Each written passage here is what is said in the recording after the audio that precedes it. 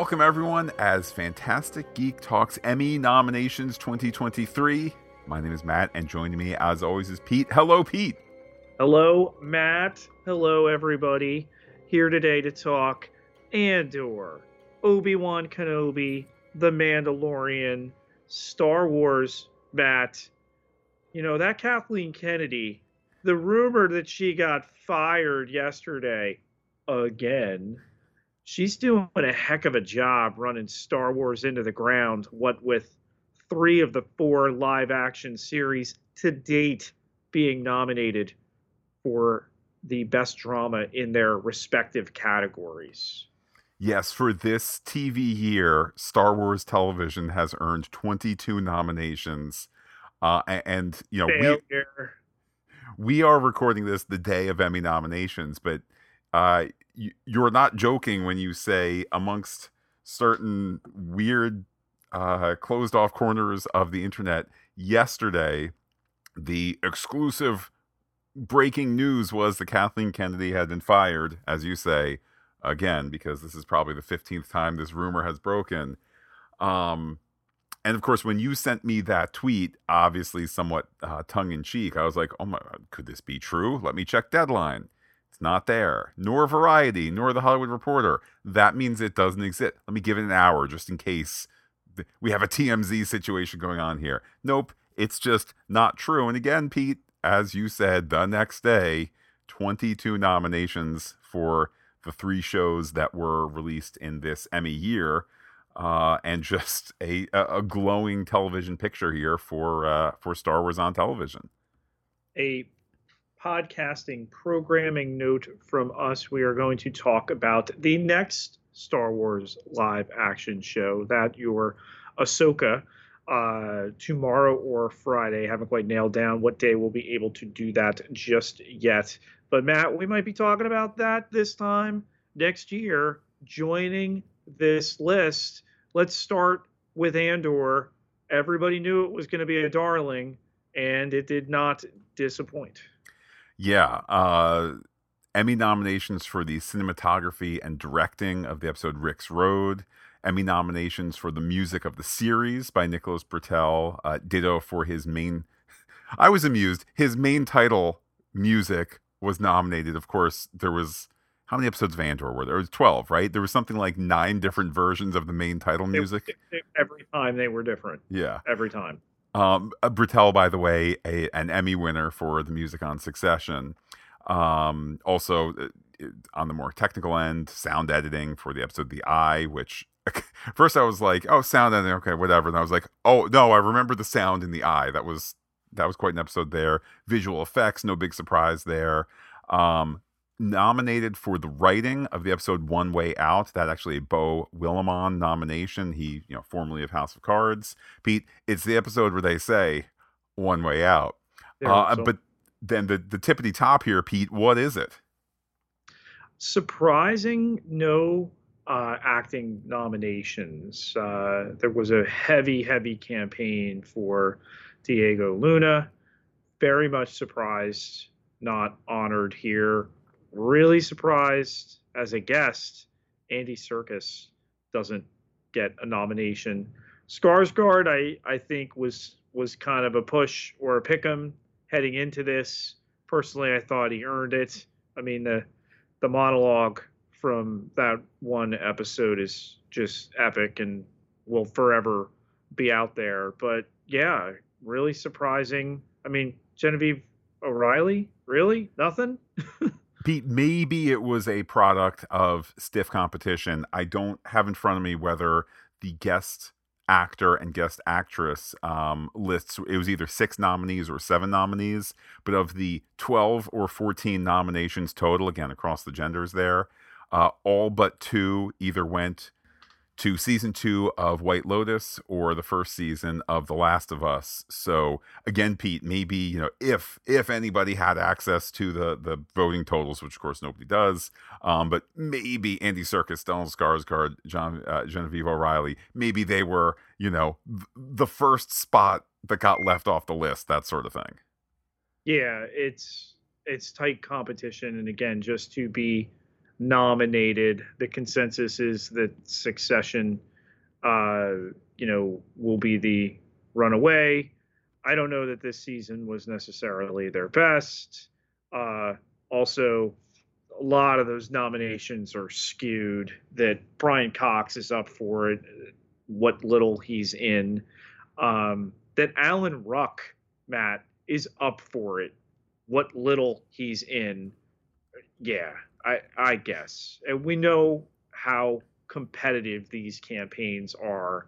And HBO, or is it Max? Am I even allowed to call it HBO anymore? The heavyweight that they are here, particularly with those two, Succession and the darling from last year, White Lotus, that everybody says the second season is far better than the first.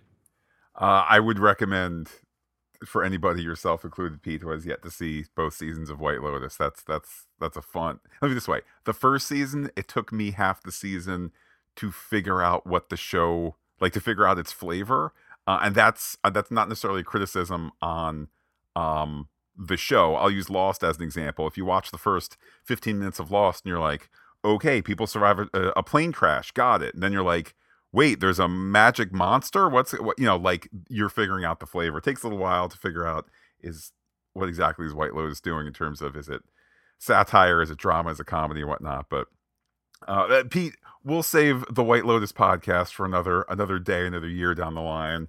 Certainly the headline here coming out of Andor, among other things, is a nominee for Outstanding Drama. We expected this to happen. It was completely apparent. They got this right. Again, will it win? The award would seem to be the nomination to get the respect in this category. Much like Matt, the other Star Wars show that nobody really predicted to compete in its category. Yeah, seeing Obi-Wan Kenobi with some nominations in the technical end, costumes, editing, sound mixing, that's not a huge surprise. It's a technical show, as are a lot of these shows out there. But for Kenobi to be nominated for Outstanding Limited or Anthology Series, that was surprising. That's a huge credit to it. I think, if you have listened to our Kenobi podcast, I think we very much enjoyed it. I don't know that it was the most amazing reimagination of storytelling ever, but certainly an honor here, and I think well deserving this nomination.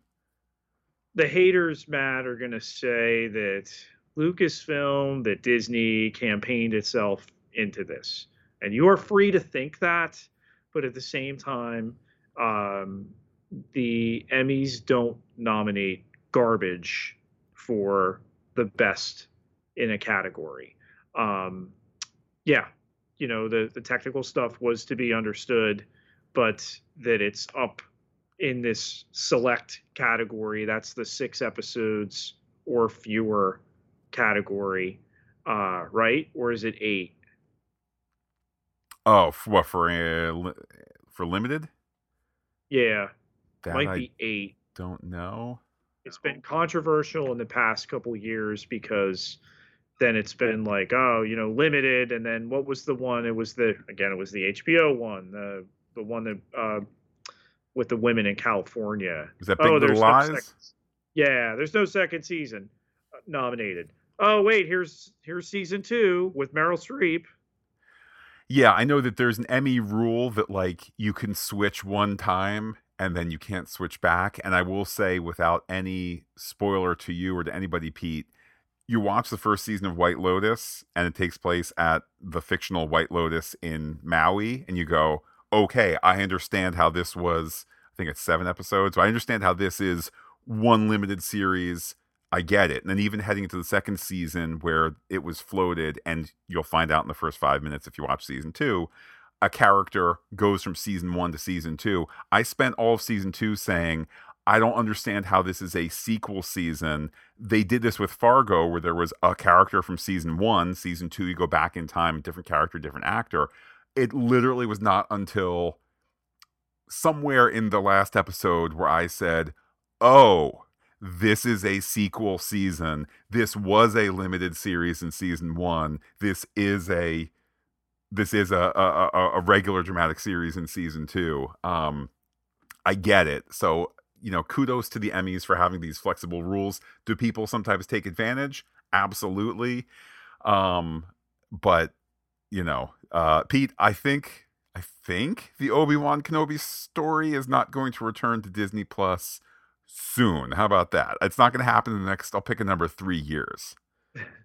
I wonder though if the amount of praise here from the Academy helped to move the dial to have discussions about the second season. Ewan McGregor provided the star power with this one, and then to have Hayden Christensen return and the love fest that happened there, completely earned. And then, yeah, this is the cherry on top of the sundae for that. Again, will it win? No. We know what an uphill fight it is for genre entertainment, particularly of the science fiction nature. You go back, you look at your Star Trek The Next Generations, you look at your Battlestar Galacticas, being in the nomination field is the victory there. Um, this season of The Mandalorian, it earned 9 technical nominations, including cinematography, stunts, visual effects. This is the first season of The Mandalorian to not be nominated for Best Drama. And I feel like I'm okay with that. I feel like I have It's no. not as good as the Yeah. others on the list, and not a that's not a slam. It's been there before. Okay, could they be there again? Sure, but we know where they make their bones as far as the technical stuff. And watching the recently released Disney Gallery for the third season, just what they're able to do with the Grogu puppet and the volume and all that other technical stuff. That, Matt, what has it done? It's changed the way they do Star Trek now. It's being used in other productions. It's tremendous. And I mean, to compare it to its proposed peers, I'll go through the Emmy nominees for Outstanding Drama that I've seen, and you can add a couple that you've seen. Was this season of Mandalorian better than this season of Andor? No. Last of Us? No. White Lotus? No. The Crown? No. Succession? No. Pete, let's add Better Call Saul and House of the Dragon. Were No, those two? Yeah, no, okay. I have not seen Yellow Jackets. Have you? no, but it's one I have to get to. It's on my short list, and yeah, they do a tremendous job with that. And Melanie Linsky getting it there and in Last of Us, like, that's awesome.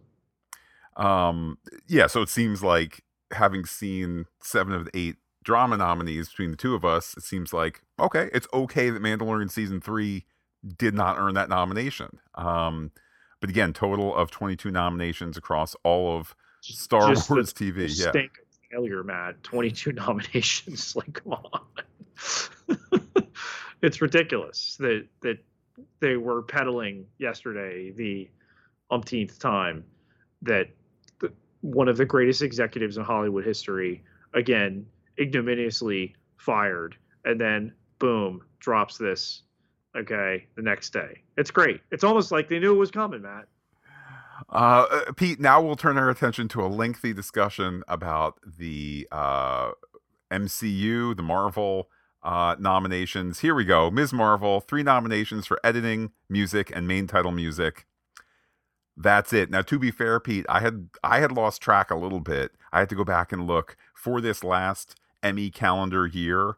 The only shows that Marvel has released were Ms. Marvel and She-Hulk. I know that the She-Hulk VFX stuff wasn't perfect.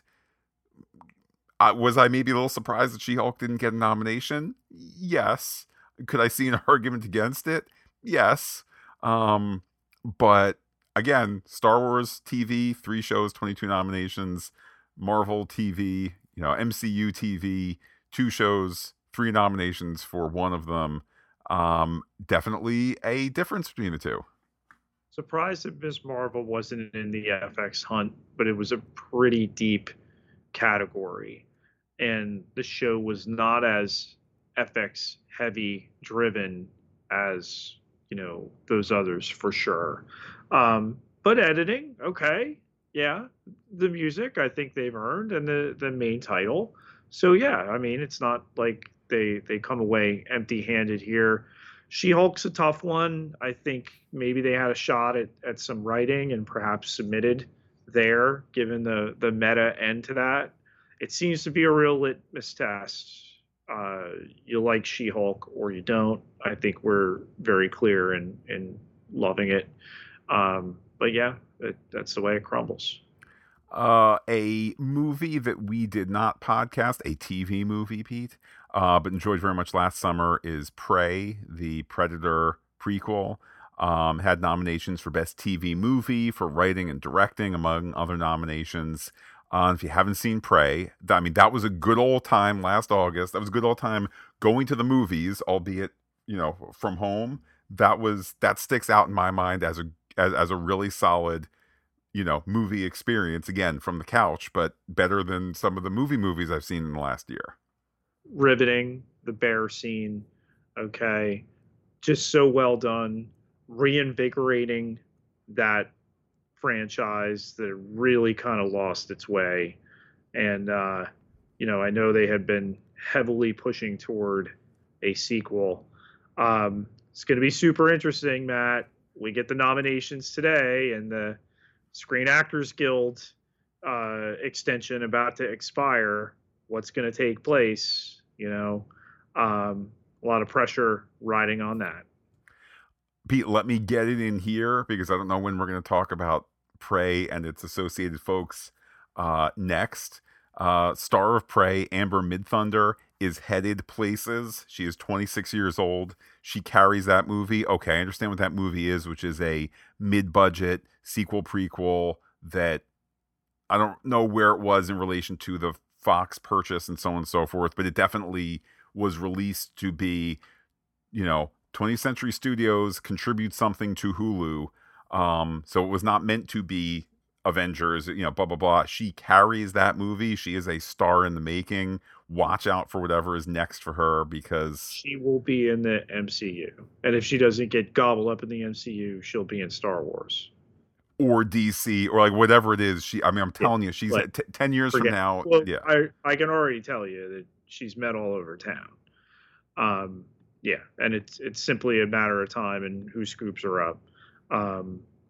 She doesn't profile for like Fantastic Four, and it's a shame unless they really decide to, go away from expected iterations of those characters, in which case, you can completely see her playing Sue Storm.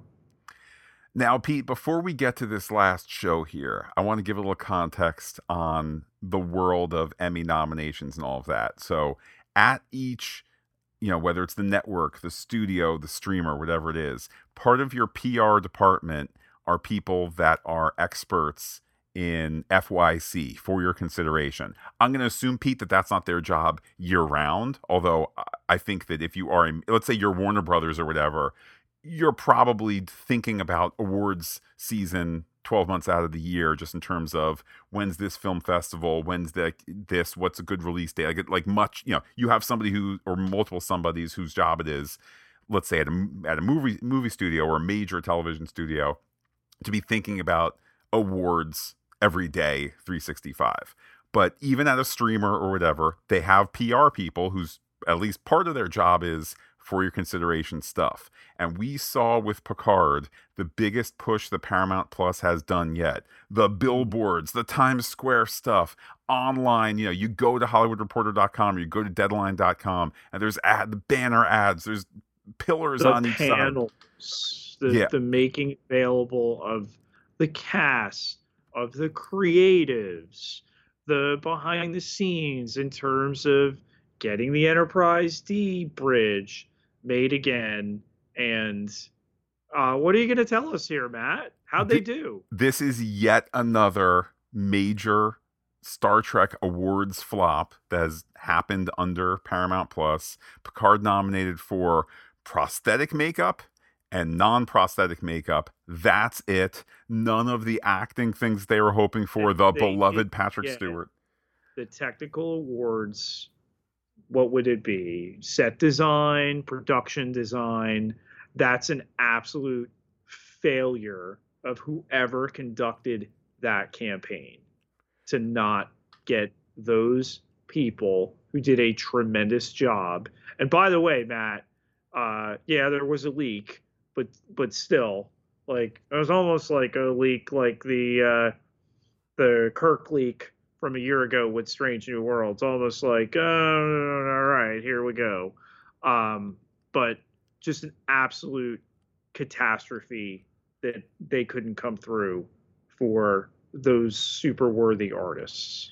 And for people, for anti Star Wars, anti Kathleen Kennedy, whatever that group is that we were talking about before, who say, well, Disney just bought their way to, 9 Andor nominations and 5 for Kenobi, and everybody said Mandalorian season 3 wasn't as good, but anybody can get a stunt nomination or VFX.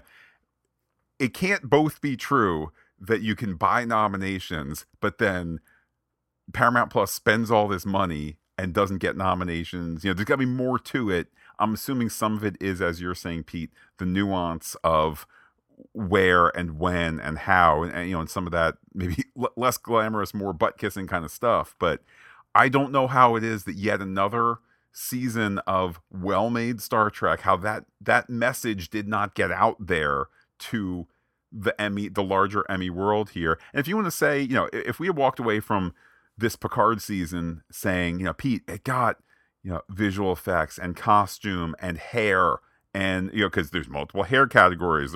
It's not prosthetic and non-prosthetic, but there's like, fantasy hair and regular hair, whatever. None of that stuff. None of those awards people who we're never going to see because it's on like FX the weekend before and whatnot. None of those nominations for this show. I just don't get it. Not when the product is so good. I just don't get it. Must be a failure of the FYC people. They don't seem to understand how to properly push this.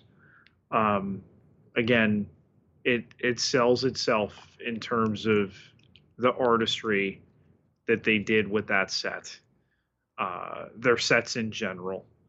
And really stands out for the industry in terms of the way that they use those California tax credits and everything else. You want to tell me, all right, the voters didn't fall for Sir Patrick, slumming it back to Star Trek, never go back, reach a certain age, cashing checks for 3 seasons.